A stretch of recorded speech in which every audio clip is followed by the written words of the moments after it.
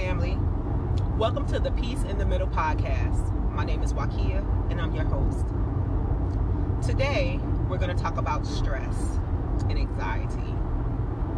So initially, I was going to actually say we was going to talk about stress in the holidays, but I realized that's not really my truth. I just want to talk about stress as a whole.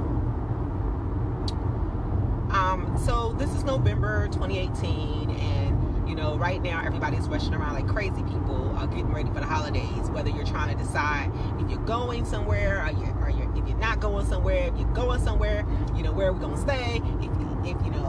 What should we bring? If you're not going anywhere, you're staying home and cooking, then that means you're trying to figure out what you're cooking, who's gonna bring what. Making sure there's games or something for people to play afterwards, making sure there's no dead silence, doing all these things, doing all the host work to try to get ready, for Turkey Day. And then, of course, right after that, we run right into smack dab into, the Christmas holiday.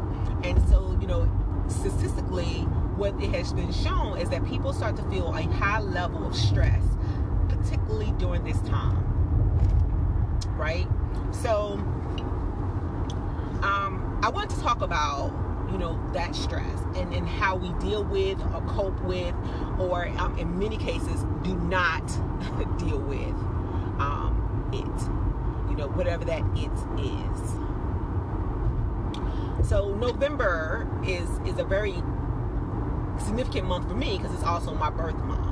So typically for my birthday, what I normally do is I literally take a week off of work and I literally go and serve that entire week. So when I say serve, I mean I go out, I volunteer, I feed the homeless, I stop and pump people gas. I go to restaurants and just buy people meals in the restaurant. I go to grocery stores, I buy people groceries in the grocery store. I go work at shelters. I will go work at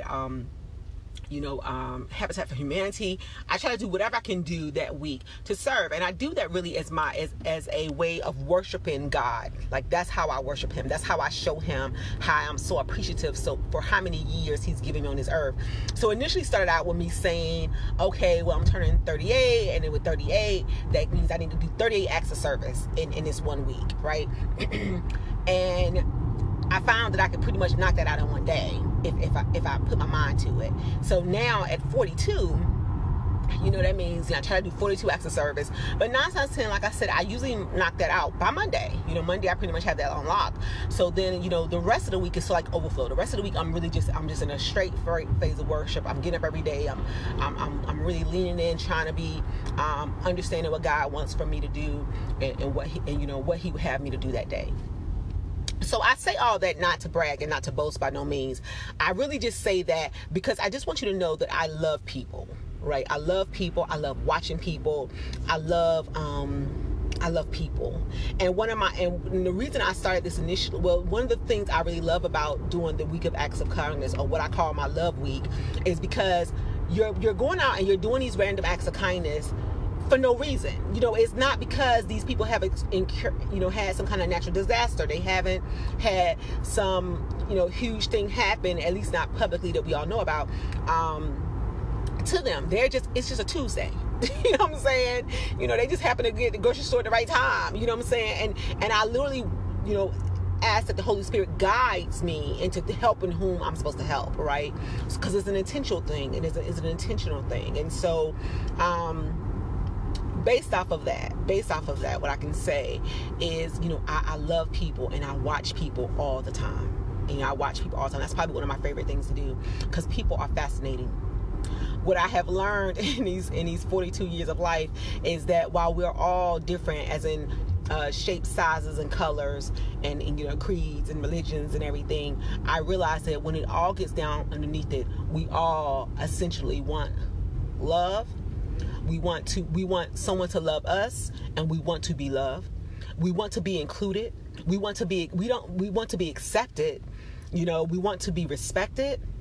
We want to be appreciated. We want our voice to count, and we want to be seen. We want to be seen truly for who we are, for what we bring to the table, for just the fact that I'm here. I'm taking up this space, and I deserve this space just as much as you deserve this space, right? It doesn't mean that I'm better than you. It just means that I'm not less than you, So that's what I find to be true. That's what I find that most people, that's the commonality thread of pretty much what I see. I see for the most part, most people aren't just rude just to be rude. A lot of times people be rude and they're not really paying attention to you. Like they be so wrapped up in their own stuff that it's not the fact they was doing it to try to, go out of their way to be rude. Obviously there are some exceptions to the rule, but typically what I see is that people are just living their own life and they're not even paying any attention at all to what your life is about.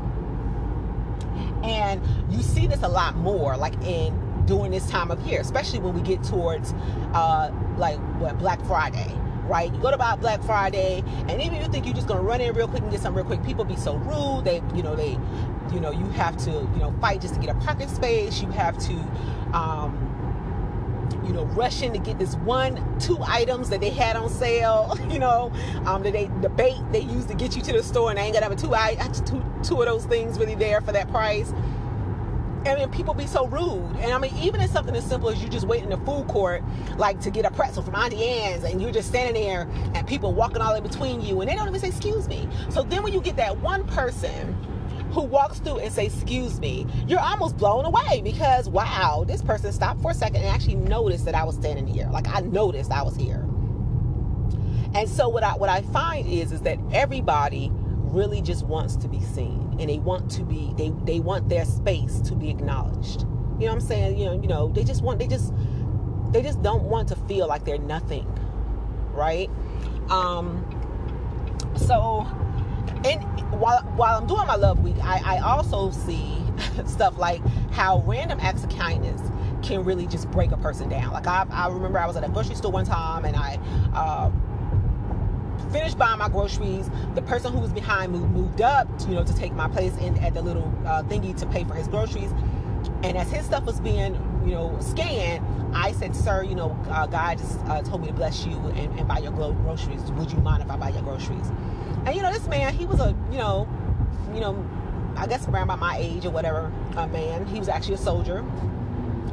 And this man got so choked up. Like, he got so choked up, from this one act. He was like, "Sister, you just don't know. You don't know what I'm going."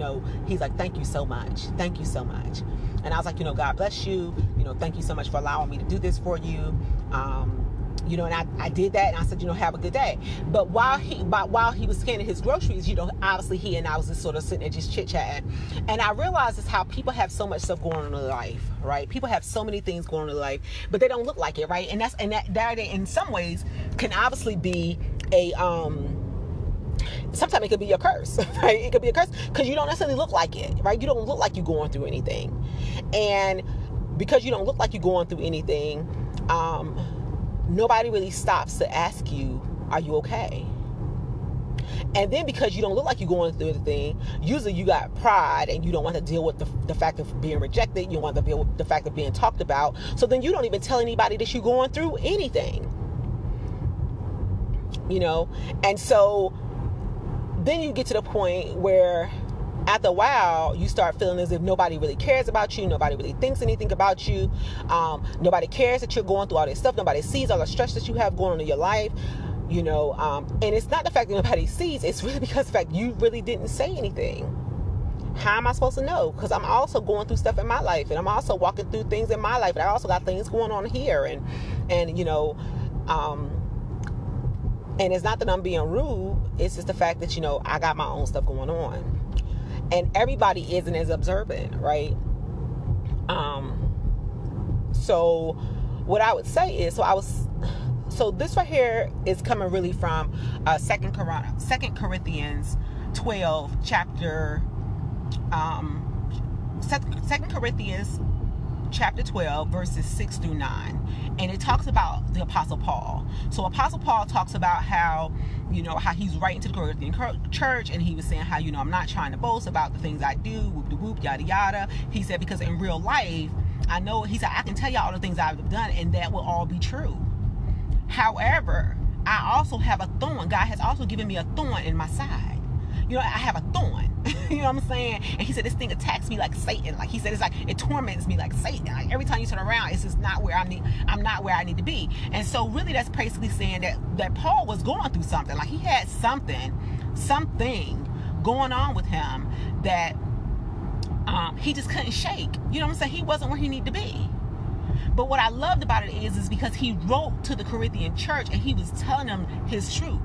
So he didn't sit there and try to suffer through it in silence. You know what I'm saying? He didn't sit there and act like he had it all going on. He didn't sit there and pretend like everything in this world was fine when it's really not.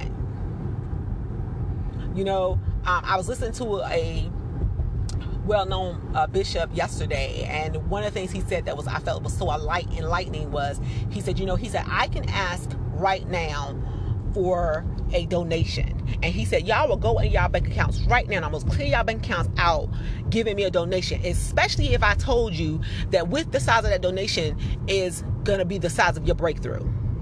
Right? He said, however, one thing I cannot get Christians to do is tell the truth. He said, a Christian would never tell the truth about how they really doing.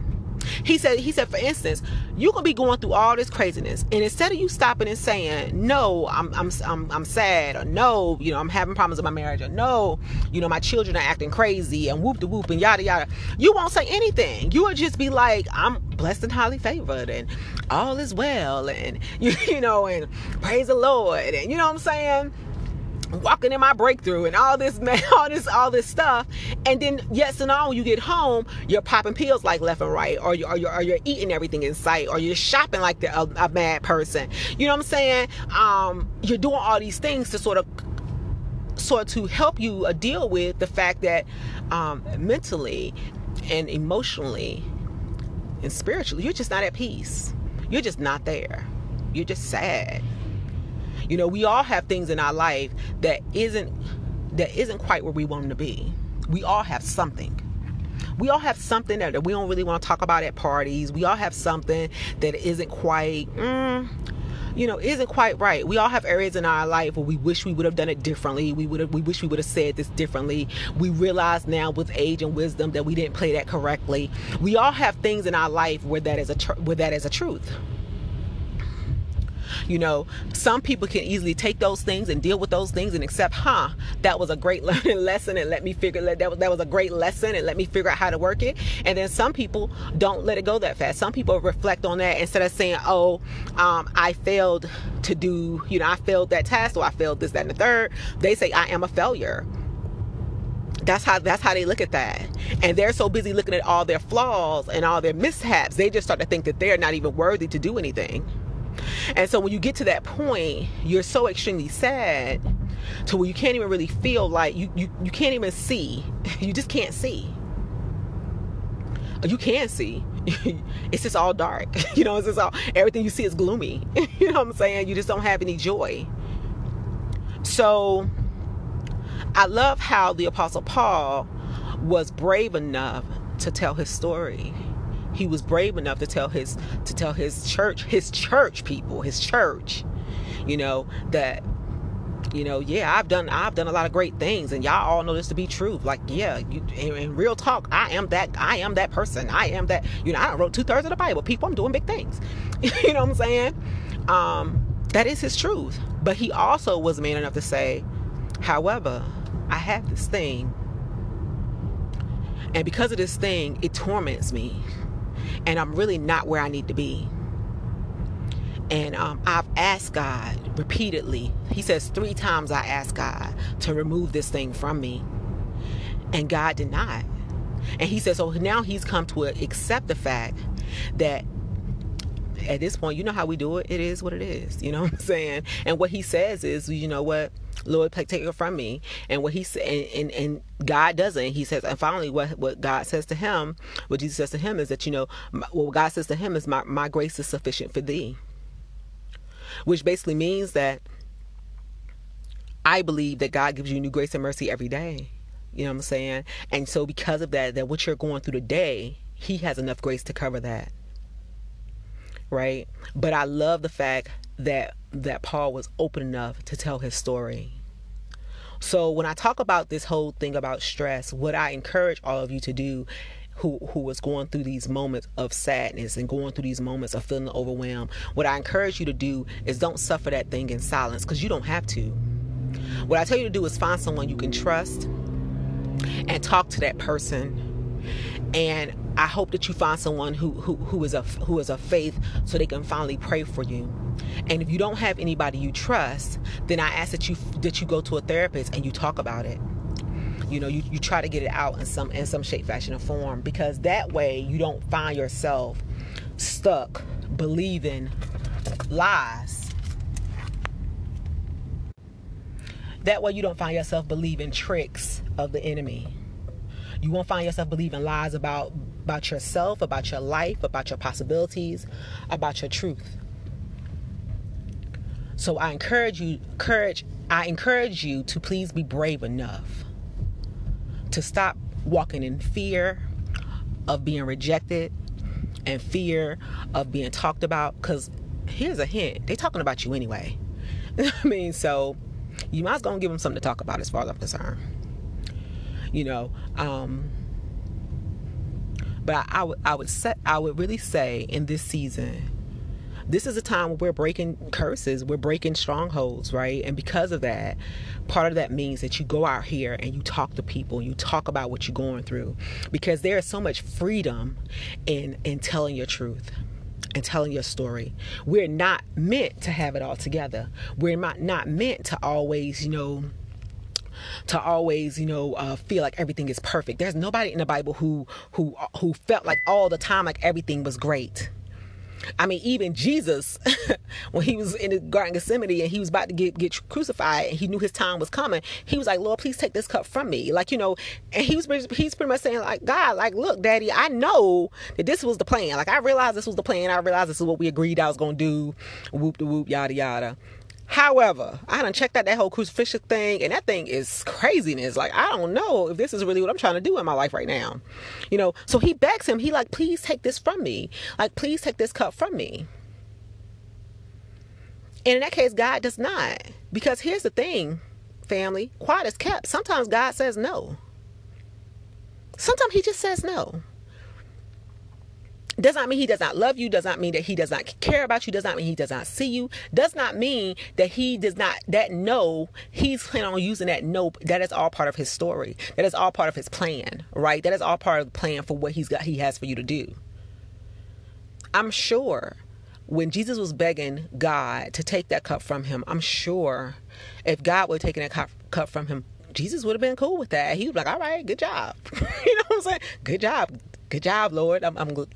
Thanks, Father. I'm good with this. But God said no. And Jesus had to do that thing anyway. But he still talked to God about it. He even talked to his disciples prior to, when he was like, I'm going through, please pray with me. I'm please going, y'all don't understand right now. I'm just not where I need to be. Please pray with me. You know what I'm saying? Please pray. Please pray. Now, them jokers didn't pray, obviously. They kept falling asleep. But hey, there it is. But he did tell them. So what I caution you and what I beg of you to do, I caution you about putting on your front and putting on your mask and trying to hold all that craziness in. I encourage you to be brave enough to tell your story. So again, my name is Wakia, and I'm your host here at Peace in the Middle.